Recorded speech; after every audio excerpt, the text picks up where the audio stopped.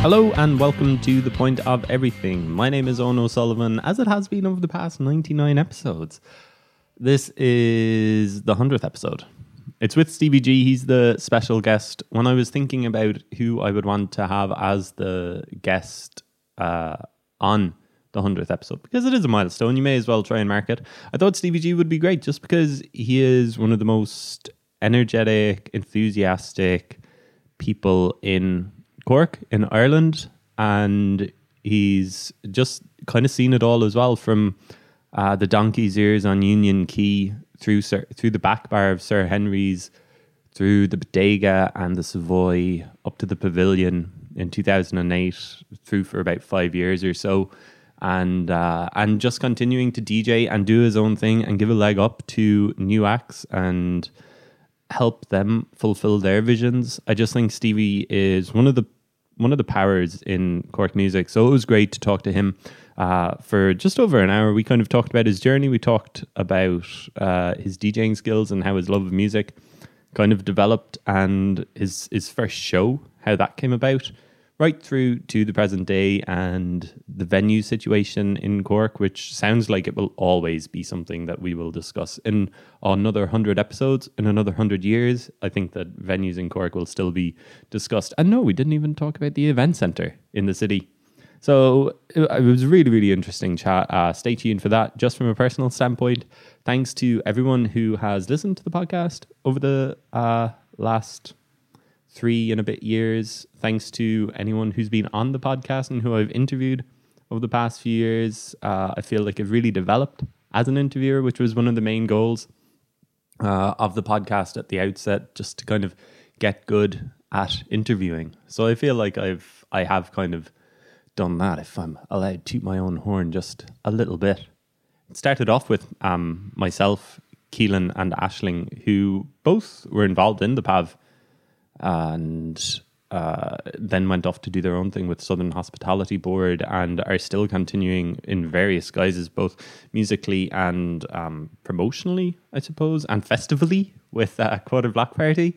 So yeah, the first 15 or so episodes are kind of us discussing various things in the music world, wider afield, and then they're just two busy people. So after that, it kind of became just myself interviewing various acts and just developing that. And over the years, there have been some really, really great guests, from the likes of Girl Band early on to Give a Man a Kick, two acts at kind of wildly different stages of their development, but both of whom I love talking to, and both kind of gave different aspects of different perspectives on musical life, and right through from just general discussions about Cork and music through to very specific things. There's been some author interviews over the years with the likes of Sarah Baum, Kevin Barry, and Danny Denton earlier this year, who released a great book. There's been a couple of arts-driven ones that aren't music-based. Aileen from Sample Studios stands out as a particular highlight, and then just all of the music over the past couple of years. Alva Reddy last year, I really enjoyed talking to her and seeing her rise continue. Orla Gartland just a couple of weeks ago was really great to talk with. Kathy Davey a couple of months ago. There's lots there. They're all up online and they're all free, and there's no ads. It's just straight up conversations.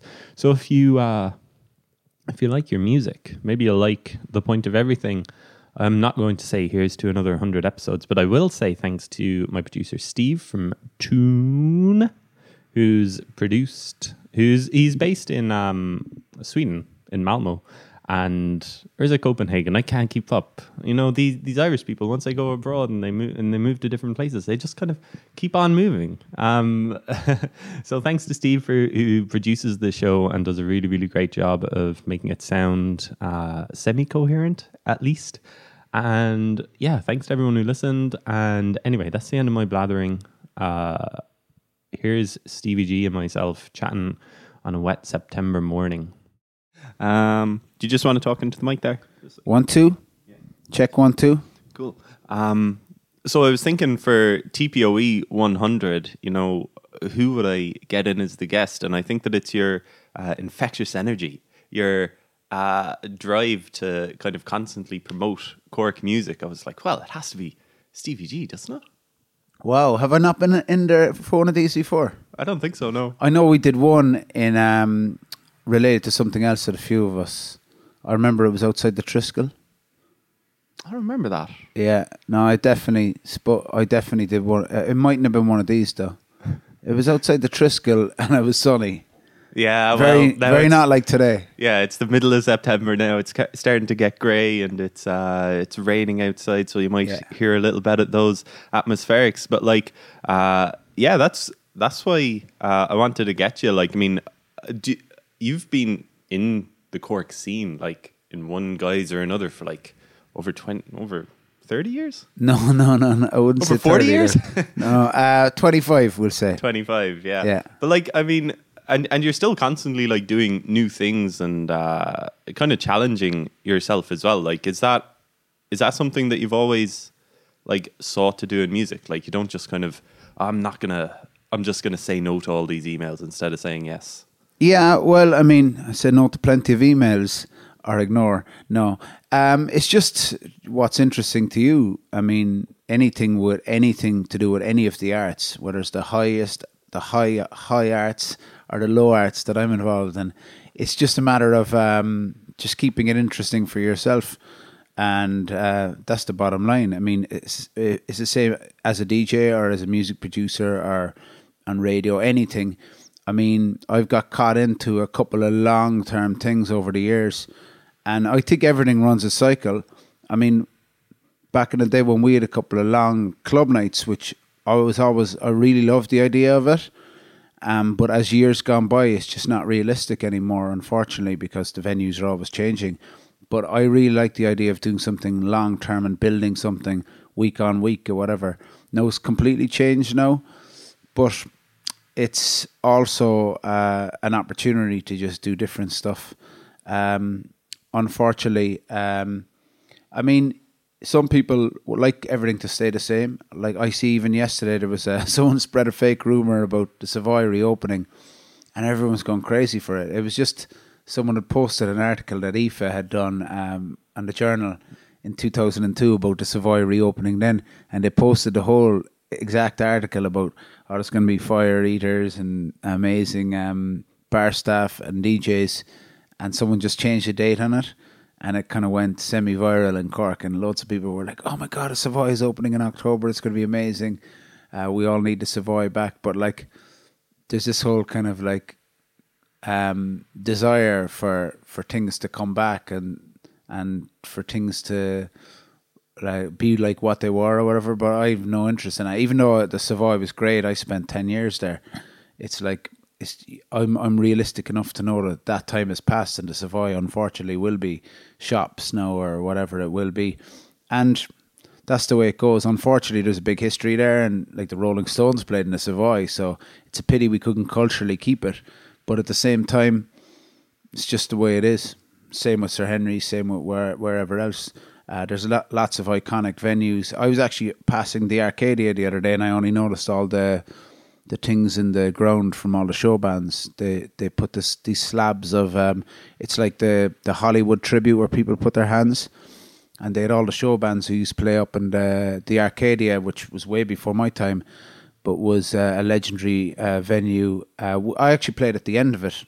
We did a hip hop thing up there with Primetime and the Southern Soul and Disco Festival. I DJ'd up there with a skate jam or whatever, but in its time, it was like known as like a place for bands. And ironically, in the real heyday, for what I would say from what I've learned from older people in Cork, was the late 70s, early 80s, where there are all the brilliant bands up there, the Specials, the Beat. Obviously, U2, a lot of their first gigs, and they always talk about it. But all the pavings up there were of show bands, which I thought was great, like for them, but I was like, how come you're not putting up non-attacks or like all the brilliant Cork bands who've actually pretty much been ignored, like Five Go Down to the Sea and all that. They haven't really been given their wider acknowledgement by the establishment, we'll say. Whereas there was these pavings of the Dixies and all these who were obviously very important in the show band era, but that's not really wasn't really my scene. But I was just thinking that like that's Apartments now, which was a great venue, but it's just the way it is. You just have to move on. Luckily, there's enough iconic places that are still open, like, and there's still a good lot of venues at the moment, and it seems to be on the upward curve again. Whereas at one stage there, about 3 years ago, everything seemed to be closing down.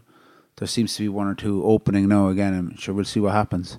That seems like you've come to terms with it. You know, you don't get too like gutted about a venue closing or something like that. Does that just go back to like, say, Henry's closing or something, and you're like, you know, what's done is done?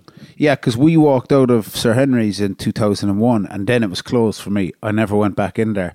Unfortunately, it was where I used to have my at the time there was a lot of vinyl promos being sent, and it used to be my mailing address, because it's always better to have a hotel as a mailing address than an apartment where you could be living for 6 months. So I still had mountains of records coming in there for a couple of years, and in fairness, some of the staff in there used to contact me and get them to me, like, but I never even walked into the place since, and it was gone for me. So it's not a physical like people can talk about Sir Henry's, but it was like more or less, I mean, for want of a better word, a kip. But it was cool. It was our kip, obviously, but it wasn't anything to do with a physical space really that much for me. It was just a time and a place and a people and a music, whether it was rock music, whether it was before our time, all the bands they had way back in the 80s, when it was more like modelled on the Hard Rock Cafe, which it was modelled on originally. I think they were even selling loads of food in there or whatever. But in our time, it was like a live music venue and a dance music venue.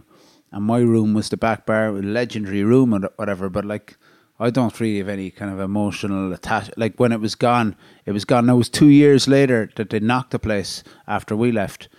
But I didn't really have any, you know, I never even thought about it, didn't care about it. I know there's people going and taking bricks and stuff and keeping them, but that's cool as well, fair enough. And it is historical. But for me, it was just a building, really. When you left there, though, were you going straight into somewhere else? Like, was the bodega up and running? Well, there was already tension in the air because the Savoy had opened with a big... Oh, of course, 2002. So, yeah, it was even earlier. The Savoy had already opened, and there was already... I got caught in the crossfire a bit because we were doing this Saturday and Sir Henry's Freak Scene was the Friday, and Sweat was doing also, they were doing another version of it on Thursday, which had always been the tradition. But my main one would have been the Saturday in Henry's in the back bar. And then when the Savoy opened, there was a bit of tension because Greg and Shane didn't move as of yet they were doing the big Saturday in Henry's. I was doing it as well in the other room. But they asked me to do a couple of the Fridays in the Savoy, and I just agreed, you know. I mean, like, Sir Henry's weren't paying me enough to, like, this is how I make my living. I have to be working on Fridays and Saturdays.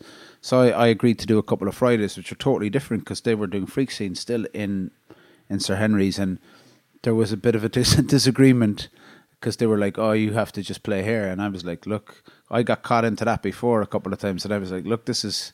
Like, Cork is small, but, like, I have to be working, you know. Like, I have to... If I'm doing something different in the Savoy, I'm not losing all the opportunity to DJ before all these brilliant acts that the Savoy are going to be bringing. Because Henry's was never really about, in the dance scene, it was about some guest DJs, but it was never really about guest acts.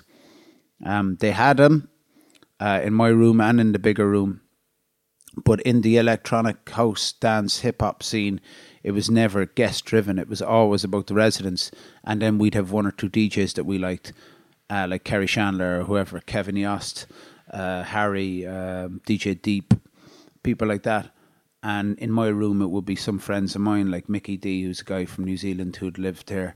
There was the Firing Squad from London, but Mark Ray from Grand Central. But it was always about the residents. So, but the Savoy had a different approach because they were about to come and fill the gap which at the time there wasn't really the big acts weren't coming to Cork because there hadn't been the venue as well. Like, even though Sir Henry's was probably suitable for it, it just wasn't going to invest in that kind of. And Joe Kelly, who was spearheading the Savoy from the Cork end, was always very ambitious, and he changed the game in Cork in the 90s anyway. But he came with a lot of ambition to do the Savoy as the proper thing, which he did as well, in fairness. So suddenly the Savoy were having Gil Scott-Heron, Run DMC, Mercury Rev, whoever else, all the hip-hop acts. And people who I never dreamed would come to Cork were suddenly playing in the Savoy. So I had a bit of tension with Henry's, and we more or less came to blows. But there was other stuff too, because we were always seeing how busy the place was, and we always felt that we didn't really want a glamorous club, but we wanted the bathrooms to work and stuff like that. And then it all came to a head. Then one November 2001, we had just had the birthday party, and there was one night where Kerry Chandler was the guest, and there was like 3,000 people outside, and they changed the price from like €10 to like 20 or something on the spot. I don't even know if euros were around then. They probably were, but they more or less just like did a kind of pull a bit of a sly one on the crowd. And for us, it was always about the crowd, because they were the people who always were the club. Even more so than the music, it was the crowd. And we just felt that was too far, and we all agreed to.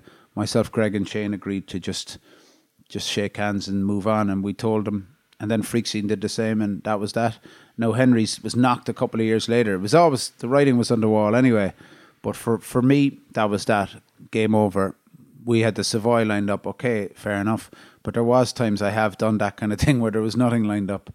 And the Savoy era was pretty good in many regards. Again, I'm not nostalgic for it either, because it was probably mismanaged in later years. There was so many different owners, and again, the venue probably needed that little bit more of just someone to come in with that extra investment on the sound and the bigger picture. But again, it's easy for me to say I've been involved in running a venue too, much smaller, but it is. But I suppose you probably need a lot more capital and just, I think you need more people. More big hitters behind you to really succeed in this thing. Some of the people who have succeeded over the years are still doing it. Like there's Cypress Avenue, that whole area. There's obviously all the Reardon's area. There's Benny's places. So there's still people doing it, and there's different venues. But lots of them have got sometimes it might take the welly of the more commercial place. Like, for example, Cypress Avenue have the Old Oak. The Reardon's ones, well, they're more or less all commercial anyway, but Benny would have, even though his have always been more niche, I suppose, so he's had more uniqueness in different ones. But I think it might, it's very hard to just do something isolated in Cork, but people will try, and I'm sure someone is going to succeed doing it as well. But at least there's a few more options coming on board now in 2018. Yeah, I guess like those spaces that you're talking about are quite big, like the Savoy and Sir Henry's and stuff, and that kind of seems that what isn't really there in kind of dance DJ circles in Cork in 2018, is it? Yeah, like I don't really think dance needs a huge venue. I know, like church, we're kind of doing it. You can still stick 700 or 800 people in there. I know it's changed its name now, and put on whatever big host DJ, but like, there's not a huge need for it. There is a need for 1,000 venue Savoy size for big acts, like for bigger to meet. Like, what have we got? We got the City Hall, which is very hard to run a gig in because the window is very small and there's no bars and you have to bring everything in from the cloakroom. You got the Opera House, which is a tiny window when you stick in pantos and summer season plays, or summer season shows and all the other things. But I mean, fantastic venue when you can do it. Like, I mean, taking out the seats is another matter, which costs a fortune. And it's very, it's a small window for booking.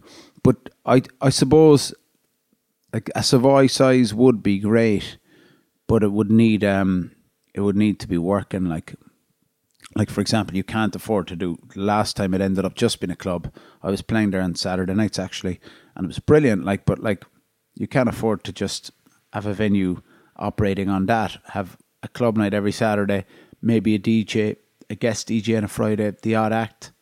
Like, that's not economical. You need to be turning a venue. Like, you look at the examples of the ones who do it, like the Academy in Dublin, a bit smaller, but they're turning that over all the time. Like, it's open practically every night, 2 shows a night. Could be kids shows, could be big guest acts from all over the world, could be local club nights. That's the model. I mean, obviously there's a lot more people living in Dublin, but you would think that there would be a kind of an appetite for that in Cork too, but the right venue and the right people in the right place is, and there's people trying to do it at least. Like, I mean, Cypress Avenue would be pretty close to that. The Crane, more, I suppose it's more kind of like local acts or whatever. Where else have you got? Dali, who's stepping in and doing the club stuff, and the PAV, and I'm sure they're going to try to do more live stuff too. So there's people trying to do it anyway, at least. Yeah, that was what I was just going to ask you. Like, were you happy to see the PAV reopen as Dali? Yeah, absolutely. Because like, I've done a couple of gigs in there now, and the guys in there know what they're doing. Like, and they also are kind of like looking at their own specialist zone and building from that, which is good. Like, they're not just going in trying to do everything straight away, because we all have our own little areas of expertise, and for them it's electronic stuff. And that's what they're basically using as a springboard at the moment.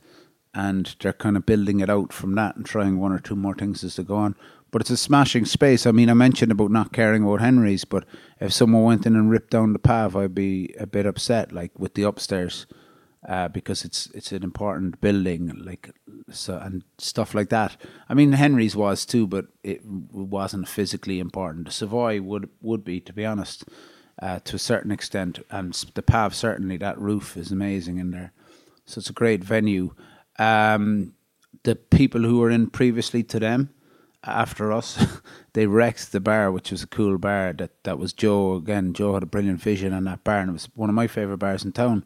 I know I was biased, but I used to love going in there even in the daytime. So that's a pity that went, and no, but at least now that's successful as a ramen or something. So people will complain about whatever, but I'm like, if there's something open, it's better than nothing, than board it up. I mean, it's a great street, so the more the better. So let's talk about your journey up to like all of this that you're doing now. Like, when just from various people, mostly Joe, I suppose, who I've talked to over the years, like, it's always like starts out at the donkey's ears is where you got your kind of break.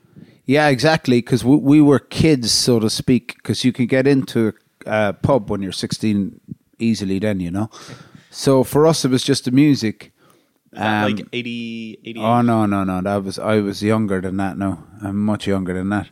So we were so in school or whatever, we were hearing the tapes, and we're here, like, we knew about I would have been into hip hop, got really into it when I was 14 or 15. It would have been there and thereabouts growing up as a kid in the 80s. Like, we knew about breakdancing. There was a breakdancing scene in Cork, big time, in mid-80s, and some of the older kids that we knew were breakdancing, and we knew about it, but it was like the BMX thing or the yo-yos or whatever. It was just a thing that, like, it was a fad, but everyone suddenly got into it. Now, people got into the music. Was across Ireland, there's a lot of breakdance crews, and even in Cork there was some of them, and there was a graph scene.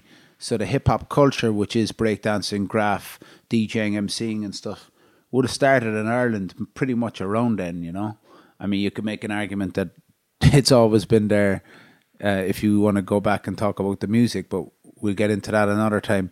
But there's, like, we'll say, like, the likes of Christy Moore or whatever, it's a lot closer to rap than what... than what some kind of like big artists would be in other countries. But anyway, the scene was there when we were growing up, and I knew stuff like Run DMC and whatever, but it wasn't really till when we were kids at the end of the 80s that, like, I heard NWA and Public Enemy and De La Soul and all that we really went like crazy, because it would have been rock and punk would have been my main thing as a teenager. But when the whole thing changed, we got into hip hop. We were still too young to go out, and we heard of Henry's, which was playing dance. And the first underage club I went into was a great club, and it's a pity it's still not open, even though they've had the rights. I think Voodoo own it for years. Is Reds, brilliant club. It's just been on sale for like years and years and Yeah, years. I think it's bought, but there's some problems with neighbours and all sorts of stuff next to the church. But it was an amazing venue. I think there's fire problems too because it's quite tight going up the stairs. But that was the first place we got into as kids when we were like 15, and all the stuff that was out in the charts at the time was like the De La Souls, and there was dance music like Technotronic, even stuff like commercial stuff like MC Hammer. But it was exciting for us to go out and to hear this stuff. And to be honest, if you're that age, no matter what you hear in a venue, you're so delighted to be getting in. And it wasn't an alcohol thing for us; it was just being out, like, you know, the possibilities of being young and a teenager. But we'd always heard of Henry's, and I think I got in there first when I was about 16, so it would have been around the turn of would have been about 1991 or something. I don't know, but we were definitely going in there for a couple of years, and we used to all go in there, and some of my friends, we used to go down the back bar as well. So there was a DJ called Donkey Man, and it was just so exotic. Like, it was so dark. There was this light. People used to just push back and forth to the rhythm, and the rhythms were very much reggae and bit of hip hop, dancehall reggae and hip hop and dub. And I was just fell in love with the place. Now I used to love going up to the front to see Greg and Shane because they were just hitting their stride then. Like, they'd been in there for a few years. But me and my friends used to often go down the back, and I was mad because I was into reggae, like, from being younger, and lots of the big rock bands I was into were reggae based, like the Clash and Stiff Little Fingers have that reggae undercurrent to them. So that was a big thing, and then we'd beg him for hip hop because that's what, like, Public Enemy and all that were at their peak, and I was begging Donkey Man, and he used to have a rollie in his mouth all the time, and I was like, how come you're not playing more Public Enemy? And he was like, I don't like the guitars. And I was like, I thought at the time I was like, how come he doesn't like Public? But I didn't. It was only years later I kind of understood that, like, he's from such a dub reggae vibe that it's more, the Public Enemy thing was probably more rock orientated for him. But he was into so much amazing soulful stuff and hip hop, and when he used to do his little hip hop section, this is the time Dr. Dre came out with the Chronic and stuff, and this stuff in a club and a good sound system was just amazing. But we were in there all the time, and I'd already been buying records for years, since I was like practically 10 years of age. So I was very young and never thought of DJing or whatever. But in the meantime, I had done a DJ competition, which my friend just asked me to do, and I was just laughing at it. Or no, we'd done something in UCC. When I went to UCC, a bunch of people used to just bring records, and they had a DJ set up in the very back of the old bar on a Friday. And Colin O'Riordan said, look, bring some records. And I said, look, I'm not a DJ. And he said, look, you like music, just bring records, like, you know. So then we just played them. And then there was a DJ competition around the same time. My friend Mahan Fitzgerald asked me to enter in the Donkeys, and I said, look, I can't DJ. And he said, look, just do it. Like, you've got good music. We'll all come. And I won the first round. All my friends came in. It was a hip-hop set. And Michelle from the Donkeys then was like, oh, geez, he's got a bit of a crowd, and I like his music. So she was, like, trying to get me a night there.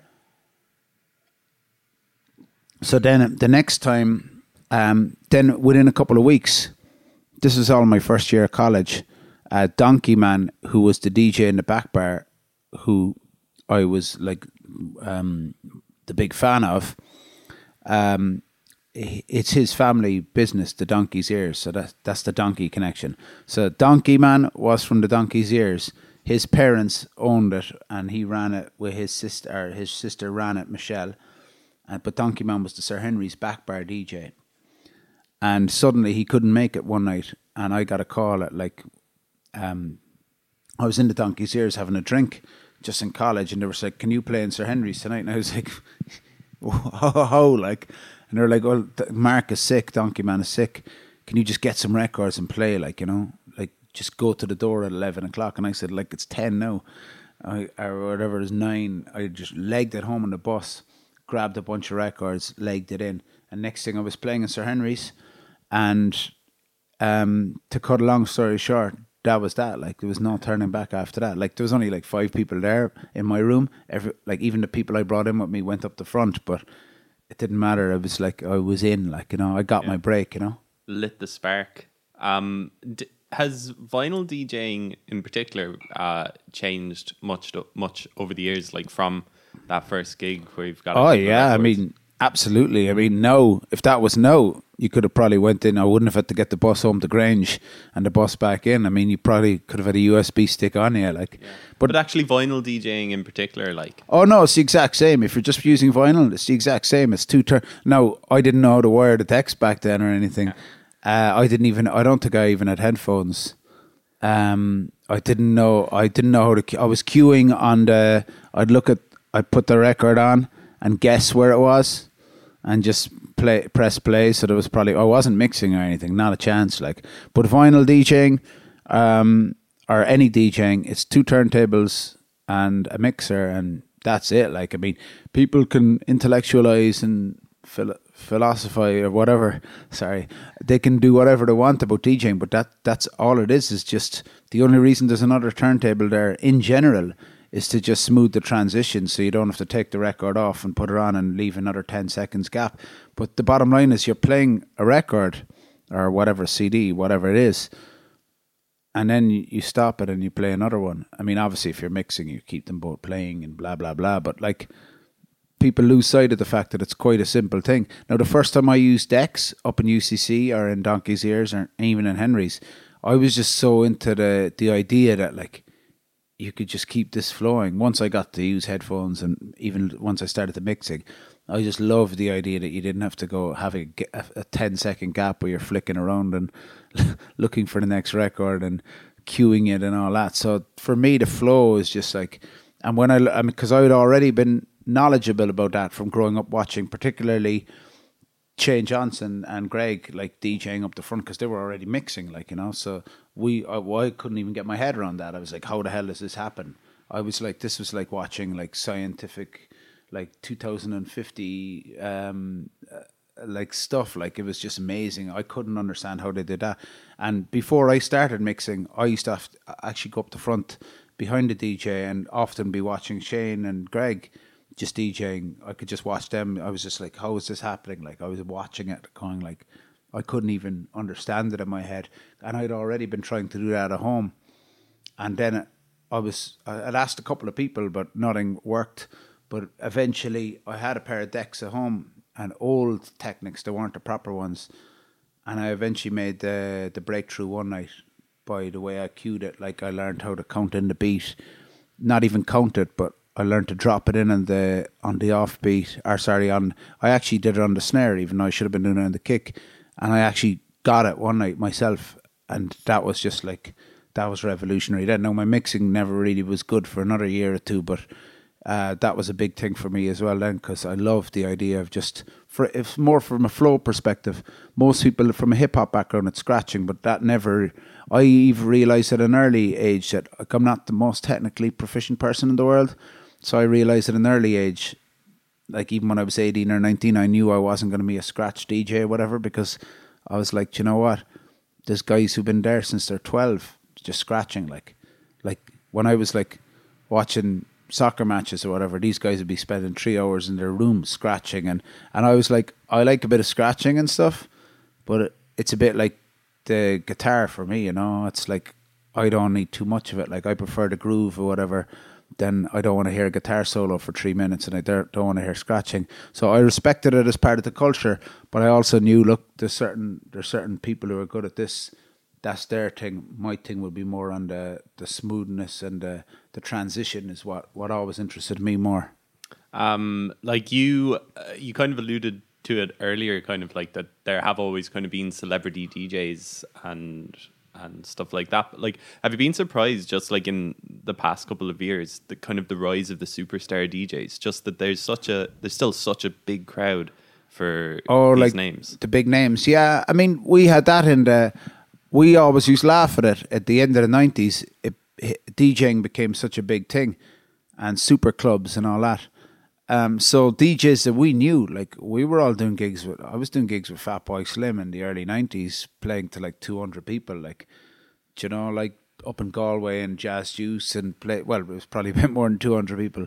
But these guys were playing arenas by the end of the whole English super club thing, and that's why we talked about the Savoy earlier. That's why the Savoy kind of came in at the tail end of that, and it was great for live acts. But even the big DJing thing, it was kind of played out by the turn of the millennium for me.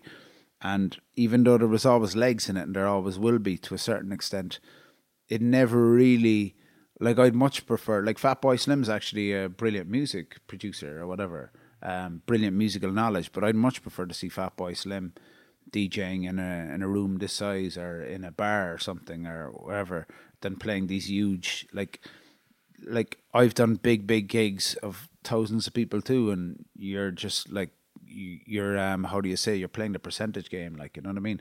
But like for a DJ, it doesn't really interest me. Like if you're doing a big festival like Fatboy Slim, you're just playing to the masses, and that's fine. But it didn't really ever interest me as a musical person. No, it's cool watching someone. I've seen Dead Mouse and all these people.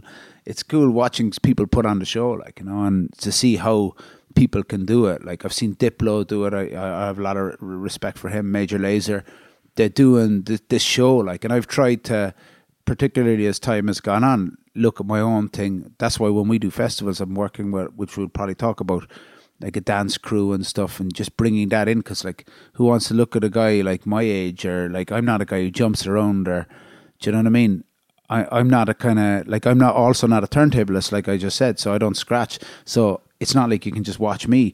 Like, I'm just mixing. It's not exactly the most exciting thing to watch. So it's a lot better watching dancers, break dancers, MCs, visuals, whatever.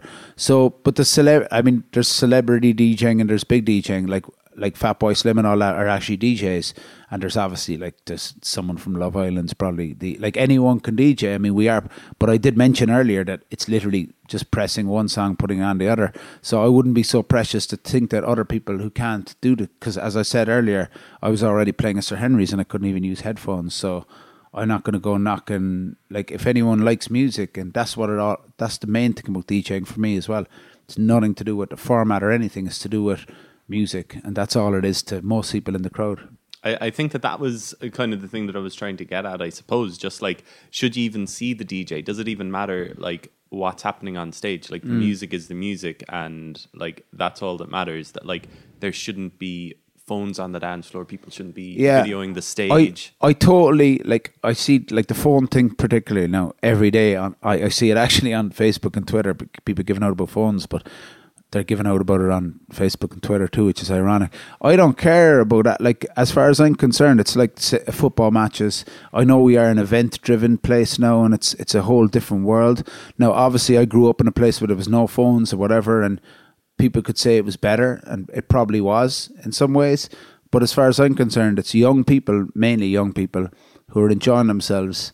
And I honestly don't care. Like, I've been out and, like, I'm messing around with my phone and I take pictures of like, I document stuff. That's what I look at myself as a musical historian too. So I've often been filming gigs or I don't see any point in filming like a whole song or anything, but I'd get 15 seconds of a DJ or a show or a singer or a rapper, and I don't like see any, like, I'm putting that up to promote that elsewhere, and it's actually like 600 people could see that on my Instagram story. So I'm promoting this artist. Now, it could be a big artist, it could be someone that no one knows.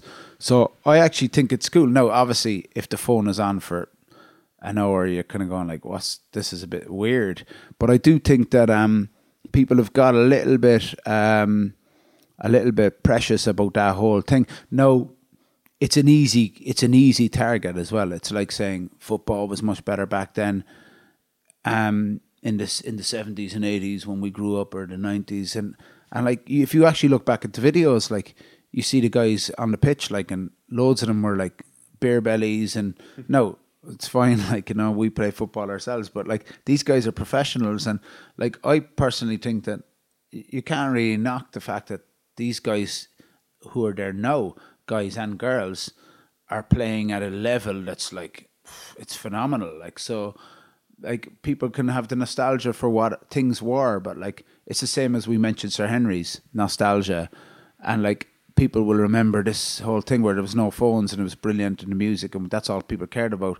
But like, I do remember DJing, and like having stuff coming in the roof, which some people thought was water, but we were under the bathrooms, and and I was like, you know what, like people can always be a bit nostalgic about a lot of good things, but there was a lot of bad things too. And social media has had a lot of brilliant things regards to the music too. And I do think you mentioned about DJs been hidden away. That was one thing that backfired on me heavily. Was I was always of that opinion, because the DJ shouldn't be seen.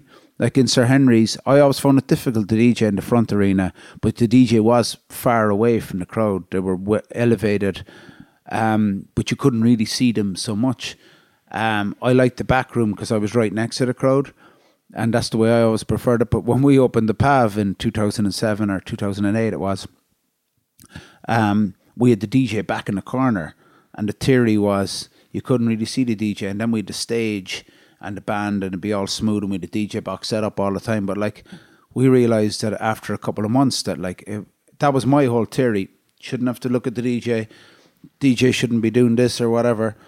Who cares? It's all about the music. But the bottom line is, people kind of wanted a bit of a focus, and for DJ nights, it ended up being a bit of a failure. And Greg and Shane and myself and whoever else was DJing there at the time, we all soon realised you have to bring the DJ out a little bit, not so people can like worship the DJ or anything. It was nothing to do with that. It was just people wanted a bit of a focus. Like I don't care where people, I don't even look at people really. I just look at it kind of when I'm DJing, I look at it kind of to see.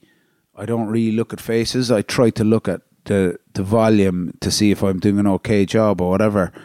But I don't focus in on. I just usually keep my eyes on the decks or else the volume. But so that backfired on me, because it ended up being a bit of a fail. My whole theory of don't have the DJ in focus, and in the end, people were a bit lost. Like so, and I've totally flipped the script on that as the years have gone on. Then, because my thing is, people do like to focus on stuff, and the show is more like the music is really important. But I'm trying to bring the show more. That's why I mentioned we work with dance groups, and that's why visuals are more important if people can have kind of the facilities to do that. So because it's totally changed. Back then in the 90s, it was a DJ and the music, but it is totally changed now. So for whatever reason, for better for worse, you have to stand out now. You have to kind of bring a bit of a show, like whether it's just a show of 30 years of great music from Greg and Shane, house music, and their stuff stands on their own, and brilliant mixing and smooth transitions and just history that seeps from every track. For me, it's more whoever I bring and the variety of music I bring and the kind of styles. For more, how do you say, scratch DJs or whatever, it could be more like what they're doing with their hands or whatever in the records. And for other techno DJs, it could be the skills. For some people, it could be the way they dance around behind the decks. I mean, people will knock it, but like each to their own. Like I can't do it, but I'm sure Fatboy Slim waving his hands in the air and his Hawaiian shirt and his shades and a couple of fireworks. People love that. Like, and I've seen brilliant shows that people do well. Like Diplo does it well. Brilliant showman. Some people rock the mic pretty well. I use it sporadically.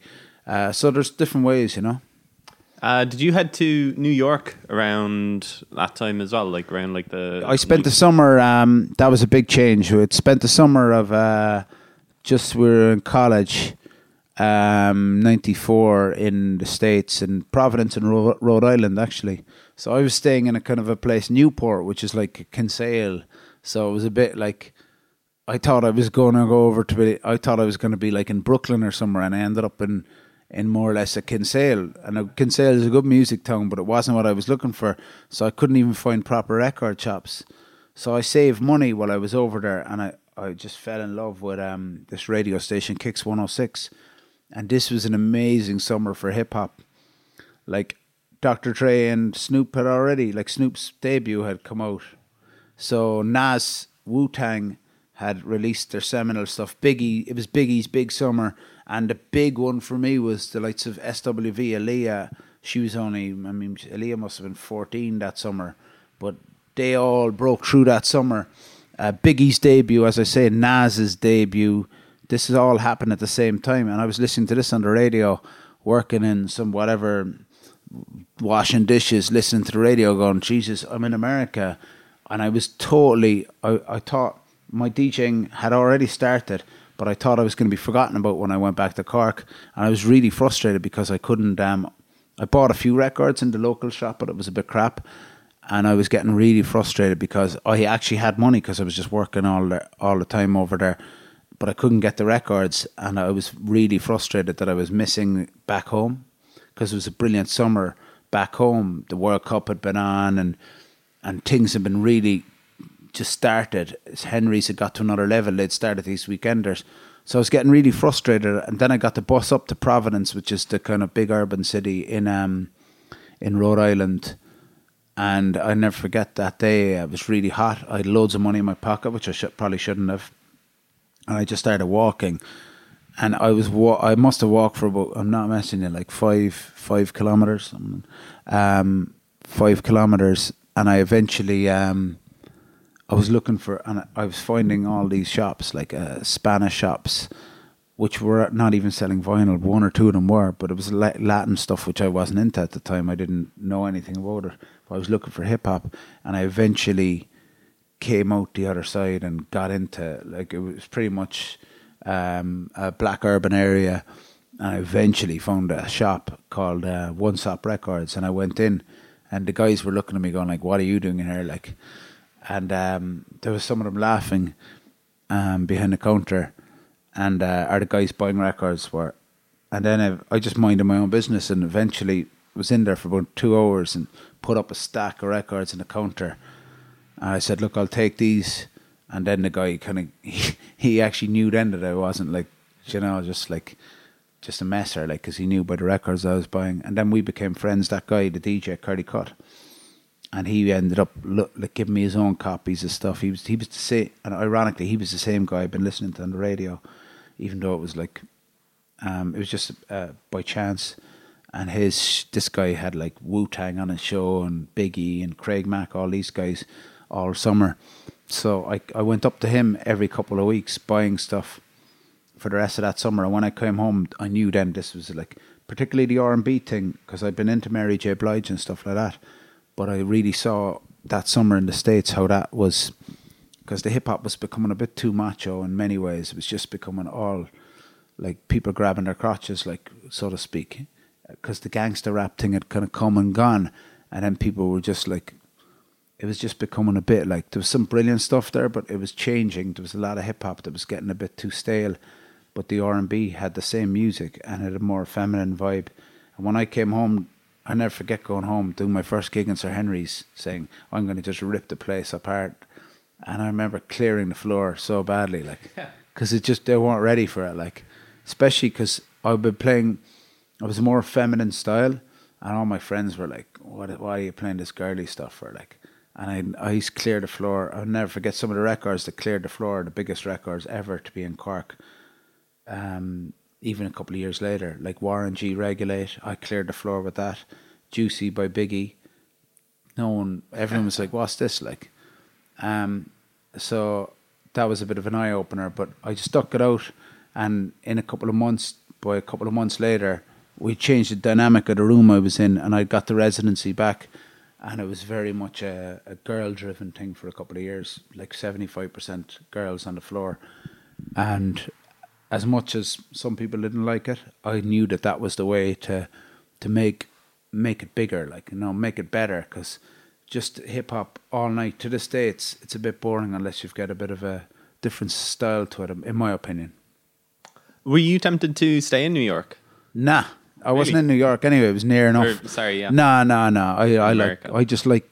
don't know, for whatever reason, I like Harris. The pace is good for me. You know, I had a couple of good opportunities, not to go to the States, but certainly to go to the UK at the time One Extra was launching. But it actually ended up being the same time as Red FM was launching.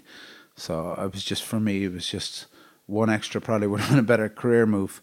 And I was definitely ready for it, because a couple of people in England were actually approached me about it, including one of the guys steering it. But I never thought twice about it. Some of my friends were giving out to me, all right, but I just prefer to make it happen here, you know. Was Henry's kind of the only place in kind of the 90s in Excuse me. Cork? Like, No. were there other places you were No, playing? there was the Yum Yum Club, which is good for house music, heard of electronic. that. It was Yum up Yum in Club. Nancy Spain's, which is a great venue. But it was more their club nights were more dancey. But Nancy's a great venue. I used to DJ in the pub there the odd time.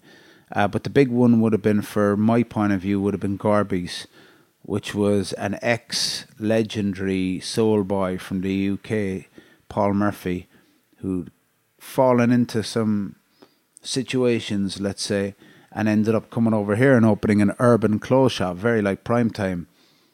And then he had been kind of burnt by the industry. But this guy was the most influential. This is the guy who influenced Giles Peterson now, for example, in the UK as a DJ, and he's still around. He's living in Eastern Europe now, friend of mine. But Paul came over here, and then he ended up doing a little bit of DJing. Now, this guy could do anything in his sleep.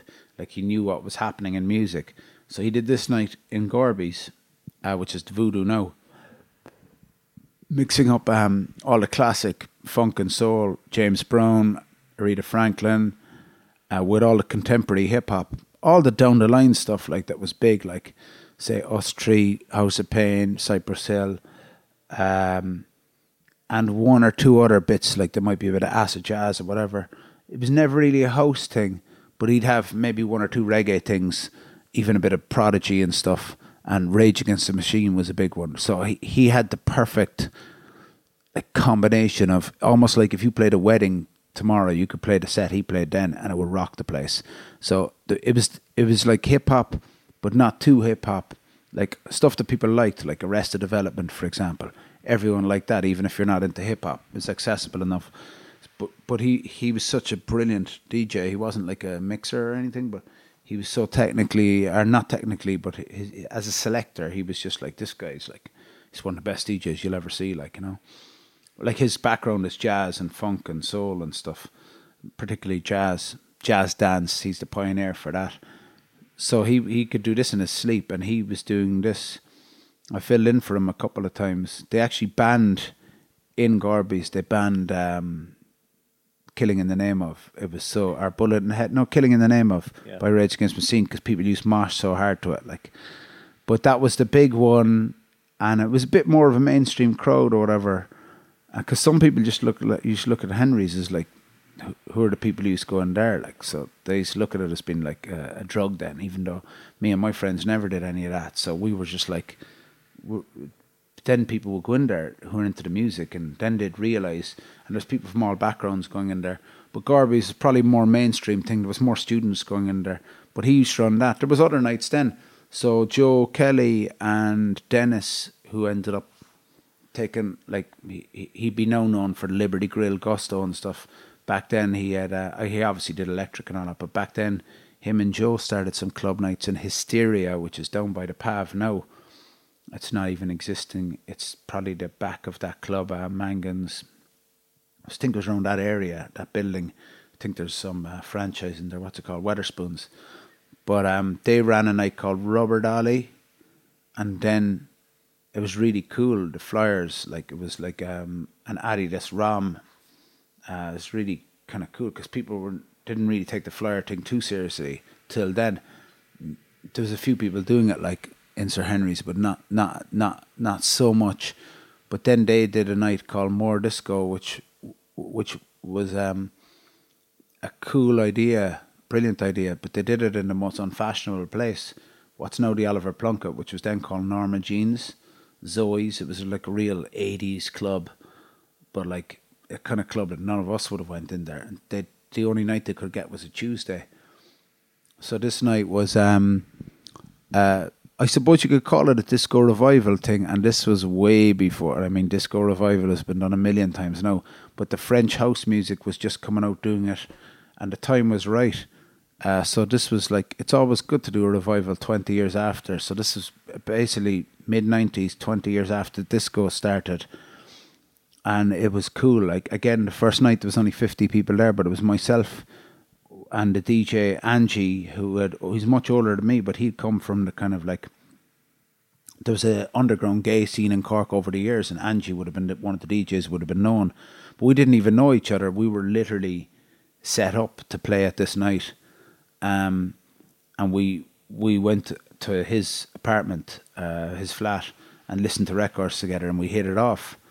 And we ended up becoming a DJ partnership there for 4 years. That was legendary. It was a Tuesday night. And originally it started off as more or less a gay night. But then loads of girls used to go, and then loads of guys followed, obviously. But it was just, even my friends, they were like loads of them were like, what's this? Like, that's a gay night, we can't go there. But like, it just became this night that like, it was quite, especially when you think of 20 years ago in Cork, the climate was different, you know. I mean, in Ireland as a whole, like, obviously the marriage referendum has changed things, but like, stuff was still outlawed in the early 90s when it comes to like the underground gay scene and stuff. Like, things just completely changed. Then on the strength of that, they opened up the Bodega in 1995, 96. And they always had some big club places. They had the Half Moon where we did Yo Latino, and they also did Telefunken, which is a massive night at the end of the 90s in the Metropole once a month. Big acts, big DJs. They did the Southern Soul and Disco Festival. The rest of the things then would have been the mainstream places. Like Gorby's would have been by and large mainstream. What other places would there have been? Like all the Reardons and all them started around that time. Let me see. What are the other, like, there's loads of other, and there was loads of like underground scenes, like a drum and bass scene, jungle scene. Obviously there was always the rock thing. Freak scene was big. So there was loads of other things and loads of other venues. It wasn't just Sir Henry's, and particularly lots of cooler bars came. Like the Bodega was the first super pub. Isobar, actually, which is now in the Mardek, was probably the first really kind of like state of the art, like the Pod in Dublin bar, then the Bodega, and that sort of changed things, you know. And it was also the first time that our generation were opening. Like, Prime Time had already been opened. Joe and Dennis were doing things. We all started, even us DJs, we started running nights. One or two of us started like making music, running labels. But there was loads of people. Like, there's a shop called Religion, which is Le Soul, it was also called. There was a girls' really fashionable clothes shop. There was Zoot. There was all people of our friends had shops. Like, there was Riddle with Gorgeous second-hand shop. So it was the first time people started, like, younger people in their early 20s taking over things, independent businesses, supporting stuff. So it was a big change, because the big backdrop to this was when we were kids, everyone just wanted to get out of Cork. Like, you know, everyone was like, let's go to London. All the bands in the 80s, they all wanted to move to London, most of them to make it. You mentioned the States, it was a bit like that, you know. But this was the first time that people were like, oh, we can make it happen here. And I was even going up to Limerick and places like that, DJing at the time. And everyone's like, oh, I'd love to move to Cork. And previously, we were all like, people in Cork, when we were kids, wanted to go to Dublin. But now it was like people actually wanted to come down. So people did come down from Limerick and Galway to Cork. And we were really like, Cork is a pretty confident place anyway. But it hadn't been like that in the... When I was a kid or whatever, it's like, because we'd been hit badly by the motor industry shutting down here, so to speak. Not like Detroit, but it was still Dunlop and Ford were big. So there was that kind of like feeling. It was like Liverpool or somewhere that had been left for dead, we'll say, by the government. So you had that kind of backdrop, but it suddenly definitely changed, and there was the swagger was in there in the mid 90s. So I do think that was something that kind of like really changed things. So for me, it was never a thought of going away. I was actually preferred being Cork than being in the States. And just kind of like the final piece of looking back, like, do you look back with fondness on the pavilion and everything you did there? The main thing for me was it re-energized me meeting all the new bands and artists and people we worked with. I mean, I remember the first night I was in there, when we had a soft opening, so to speak. A couple of people drinking pints, and I think Keelan was cleaning up our glasses or something, and Shane was in there, and these were all the guys who ended up becoming the main staples from DJs to sound engineers to musicians to bands. So it was all the people, everyone who was working in there ended up being either in a band or a DJ or running nights. So that for me was a big thing. It's like that whole thing about the Velvet Underground, like that 30 people bought their first album, but everyone became like an artist themselves. And so it was very much like that. And when I saw all these, like, I mean, we could host whoever, O Emperor, Altered Hours, or whoever. And for me, like, it was a tough time because it was a financial disaster. And my daughter was just born, and I also more or less had some other tricky situations in work and stuff, in other work. And I had to suddenly stop doing all the DJing around the country for a couple of years. So that kind of that was tricky for my own profile then, because you get less gigs and you can't do them, because if you stop, you just stop, you know, you're gone. Like, but for me, it was very tricky.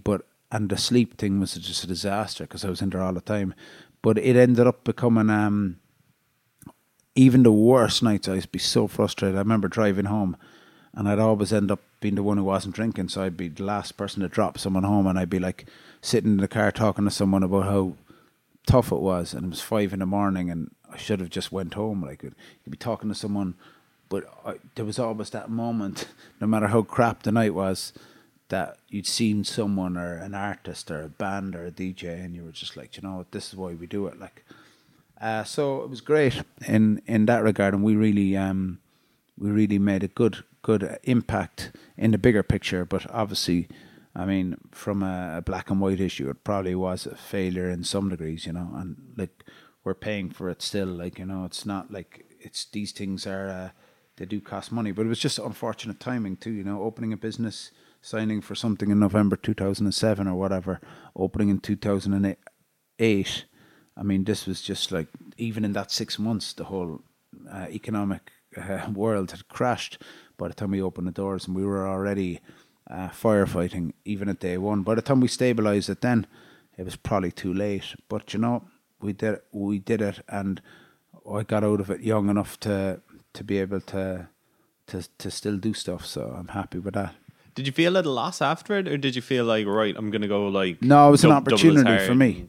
No, because I always was, when I was doing stuff, always best was when I didn't have all my eggs in one basket, and I actually felt tied to it, and it was brilliant. But being tied too much and I was also tied to my Red FM show full time at the time as well, so I was very tied down for like 4 or 5 years. Just became a dad as well, so I ended up becoming a bit freer, to be honest, after it, in the longer term, that is. But it was obviously, when you go from being having 2 jobs to no jobs overnight, which more or less happened in 2014, I was there was a little moment or two, but to be honest, like, I'm lucky enough, if I have my health, I can always DJ, so I was pretty much proactive straight away, and a couple of people started calling me straight away, so I ended up just going forward and moving on, you know. And so what are you working on now? It sounds like it's a really big show. Like, sounds like it was great at Electric Picnic. Yeah, we've got that. Like, we started working. I met a girl that I'd always kind of known a little bit in Cork from coming to the club nights, but I became very friendly with Andrea Williams about 2 years ago, her husband Tiago, and we started doing some club nights together and bringing in her element, because I'm fascinated about, like, the best thing for me in the last 20 years, like, because we used to do it back in the 90s when there was dancehall reggae nights, me and Bellyman used to do it in Henry's, and it was always the night where there could be, like, there's probably 30 black people living in Cork at the time, but like 15 of them would have been at the night, you know what I mean? It was always like the music places are where the multiculturalism gathers. And as time went on in the Savoy, there was a time in the 90s where, like, I knew every black person in Cork, like, you know what I mean? Like, and 2 of them were like the professionals who were basketball players with Neptune. Like, this was like, we've undergone a complete change of dynamic in the city in the last 25 years. And obviously I've embraced it, like, and when our nights, our club nights, because things change, you know, certain people get older and they don't go to clubs anymore, and our club night developed, my jam night developed into Taboo, which is a collaboration between a couple of other promoters that I was friendly with. We were always talking about doing stuff, but we decided to put it all in the melting pot. So out of that became a whole new scene, whole new people. And then we started doing some stuff, particularly in the Bodega when we were there for a few months. It didn't last long, but Andrea and myself started collaborating, and she'd have some dancers with her. And they were just doing some stuff, like they were dancing in there, but it was like a background thing, they were dancing actually above the door as you come in the Bodega. But it looked cool because the Bodega, when it's popping, is an amazing place. And then when we finished up there, we decided to take it further. We started doing these classes because we were always like, she was like, can you mix this for my routine at a gig? And then it was like, let's do a class. And we just did a dance class, which is what she does. It's a fitness class. But having the live DJ really brought a cool element to it. Like, it made it much more spontaneously. And people liked it because it was almost like a club. You wouldn't even notice, but you're getting a workout for like 90 minutes. Well, I'm just DJing, but they're all getting a workout. But it was really fun for me because you're just seeing the people react to the music. It was just like being in a club. So we started developing that idea called Dance It Up. And also at the same time, we started taking our club gigs more seriously, doing routines. And she did the outfits, and she had a bit of a crew, and more or less developed a crew which subsequently are called Hot Sauce, but they didn't even have a name at the time. We just called it the Andrea Williams Dancers. And then I decided to ask Townlands for a go, and they gave us a gig on the main stage, like more or less with me asking them. So they had the vision because they're into that dancehall reggae and Afro vibe. And then within a couple of weeks, Dawn from the Electric Picnic she just rang us and said, we've a slot finishing the Electric Picnic here, or doing a gig on a Saturday night. Would you be up for it? And I was like, yeah. So they just did that within a couple of months, and they really, like, the work that they do on the dancing front. I mix the music and we tighten it up to the second. It's a cool thing. It's like being in a studio for me, but we do a lot of it spontaneously then off the cuff. And it just brings quite a show, because I do think from a cultural point of view, we're trying to bring the dance. It's just this is African dance. Like, not all the people are African. It's multicultural. There's people from Korea, from Spain, from Italy, from France, from all around the world, from Sweden. But there's African girls, African origin, whatever. But it's very much a kind of like, for me, it's just a kind of, how do you say it? Like, there's a modern Afro beat sound, which is different than the original Fela Kuti Afro beat. But the bottom line is, it all comes from Africa. It's all primal. It's just amazing watching the music with the dance. And I used to love, as a DJ in the club, watching like all the girls and guys who are coming from different places in Africa or elsewhere, even the Jamaicans, when it came to the dance hall, just watching the moves and the styles, and then I'd react, and I knew certain things had certain dances, and you'd play it. And there's an Afro house scene from South Africa. One of our DJs, Cheddar, specialises in that, and it's just mad seeing the different sections of the world in Cork in a nightclub going crazy to certain bits. And we brought that basically to a live show, which is again, it's just, I mean, it's not like going to change the world or anything, but it's just exciting. So I've just enjoyed that journey, and it's something that, but we're going to spread it out. Like, it was very Afro driven and Jamaican kind of driven. And we're trying to spread it into different, because we're all into like jazz and soul, and we always have a hip hop element too, because that's my background. But we're just trying to develop it into something a bit more theatrical. Like, we did something with Makia there at the Knockastock, and it spontaneously became a mad thing. And the girls are doing something in the Circus Festival, the Circus Factory next week, and we've just been doing some more different things and just see how it develops. But I still do my own DJing on the side as well, like, as just me, because you can't just it's not for everyone either, like, you know, but it is good for certain things. Just a couple of last, like, quick hit questions. Like, what acts in Cork are exciting you at the moment? There's always a good hip hop thing bubbling, right? There's people like Spec Fiction have been doing it for years. I was working with Jay Ronick last year. Now, there's a little bit of a thing going on with him and some of the other rappers. They're doing a little, because it's the thing in hip hop at the moment where the beef thing is back. Like, and there's a few of them taking shots at each other, which I think it's almost like it's more or less a friendly thing, but it's a cool way of hyping things up. But it's a good way of getting the spark. But I always think the biggest problem in Cork, now GMC has done it. Spec has done it, but it's just getting the stuff out there, like putting it out, getting releases down, like something you can play people, like, because the best rappers in Cork, we were only speaking about it last night on Twitter, the best ones who came up through my gigs were like Boney, B Wonder, Bukaldana. Lots of them never really released much, you know.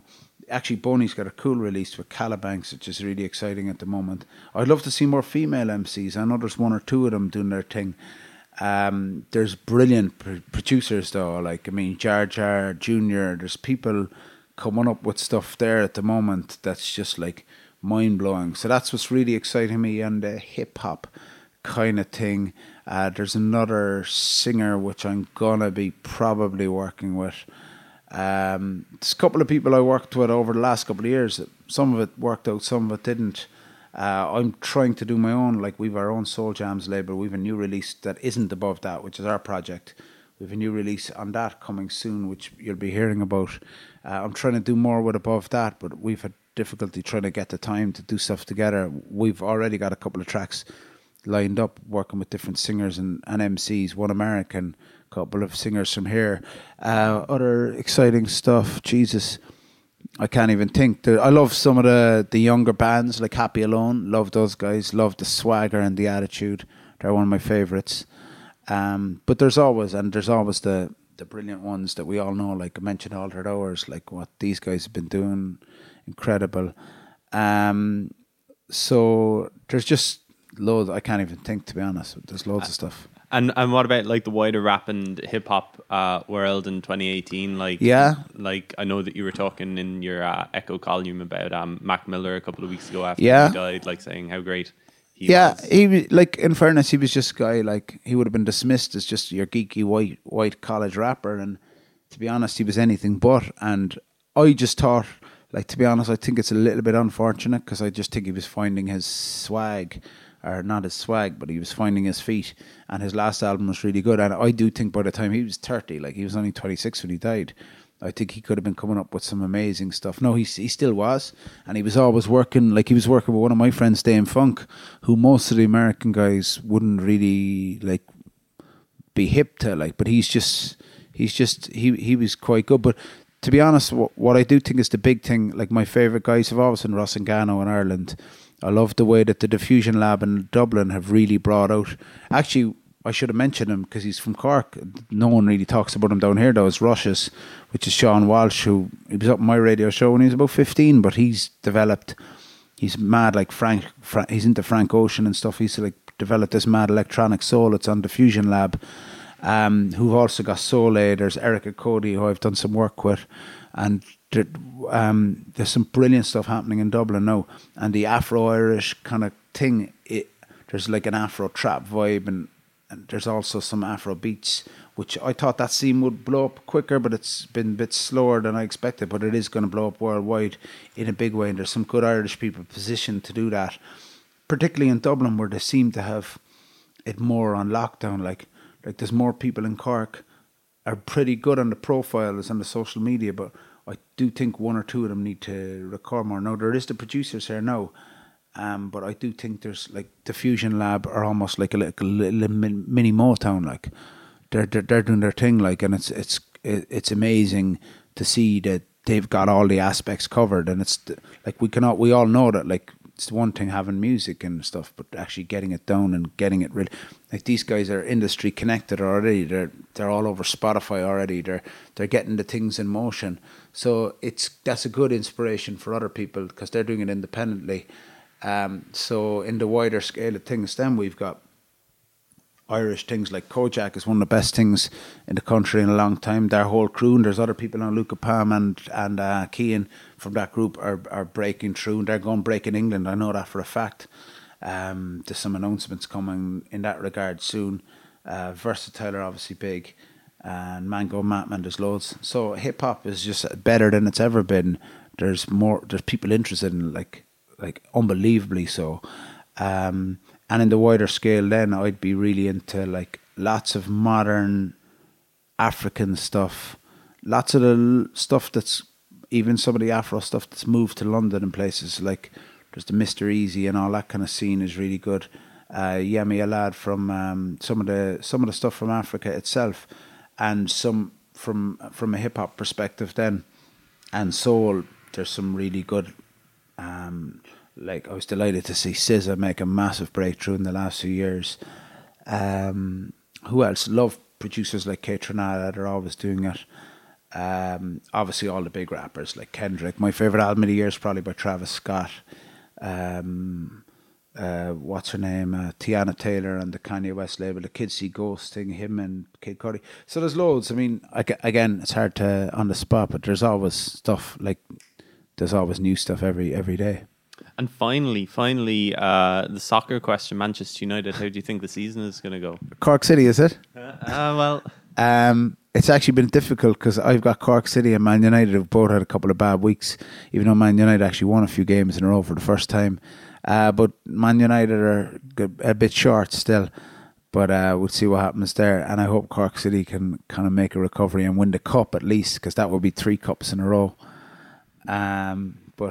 And I hope that I'll be fit and playing again because my ribs are sore today. So, cool. Yeah, that's it, man. I 100. think that's everything. 100. Congratulations. Thanks a lot. Who are the other 99?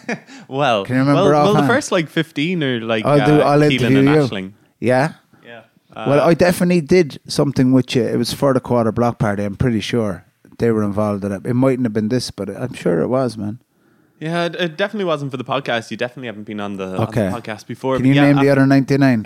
What was your highlight, Owen? I know you don't like to look back. I really enjoy talking to Dan Walsh just because like he's a font of knowledge. Yeah. You know? And he's the guy who's been behind about a million things, but some people don't know him, but we all know him. You know that kind of way? Everyone making music in Cork knows who Dan Walsh is. Yeah. I really enjoyed talking to Paddy Hanna earlier this year as well. He's made one of my favourite Irish albums of the year, and he was really honest. Like, it takes a while, like, you know, doing interviews and stuff, it takes a while to kind of get the rhythm of it going. But then once you do, that's why I like doing long interviews, because you can over 15 minutes you're just sitting, like, you don't want to be looking at the clock, like. Yeah. But it's like once you go for 45 minutes or something, people relax back into it should be like you're having a coffee with someone or you're in the pub or whatever. Like, I remember when I was doing mainstream radio interviews, sometimes I was actually just thinking about my question. I wasn't even listening to I was just so caught up in the whole,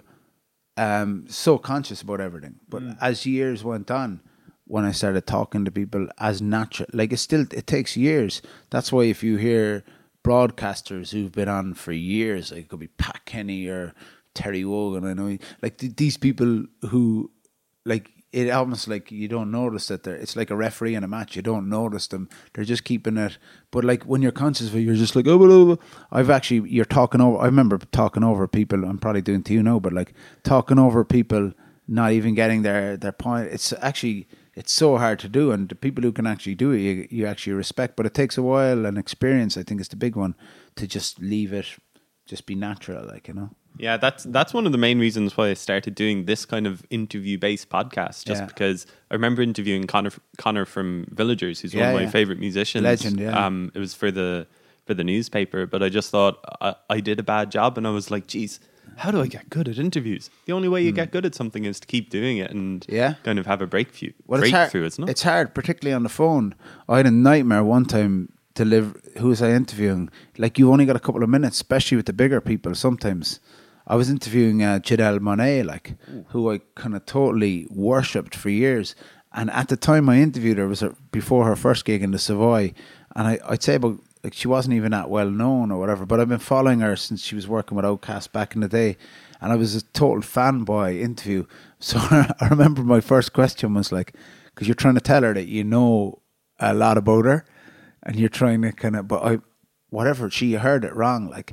And my first question was like, listen, some people would are calling you like an overnight sensation, but you're anything but. You've been here for years. And I just thought it was a standard thing. Like that, she was going to go, yeah, like I've been working when I was 17, I was doing this, which I knew, like, you know. So I set that up for her, but she took it the wrong way, and she was like, well, I'm not like that at all. Like, you know, it's like some people may say that, but like, what do they know? And I'm like, so it took me another couple of questions to kind of bring her back on my side till she actually realized that I wasn't like, I think she'd actually misheard my question. Right, yeah. And she'd been really like, I was like, oh my God. And I was DJing before her in the Savoy. But she was cool, like, totally cool at the end of it. But I was like, geez, don't tell me Janelle Monáe's going killing me here in my own interview. Like, what do you think of her new album? Yeah, I love it, man. Yeah. I love Janelle Monáe. Like, I'm a big fan, you know. She's an artist who's just doing her artistic thing. Like, some of it isn't like for me all the time, but imagine being able to, like, every 3 or 4 years release an album which is totally ambitious, to even have people like listening to it or following her. But like, you have to stick it out. Like, it happened with Solange as well. Like, you know, they tried to bring her as a little mini Beyonce when she first came out, and the industry sucked it up. But like, she went off, did her own thing, and slowly, eventually, people will catch up. But like, having the opportunity to still be there, and she still has a label support or whatever, like, that could change overnight. But like, there's millions of other people like who get dropped like that. Like, but Janelle Monáe is built up, even apart from her music, she's built up a following now, and she's earned it, and she's going to only get better. So I just think it's like it's what we all love, you know, being able to be an artist. Like, you know, she's doing it with her own vision and being interesting, and what more can you ask for?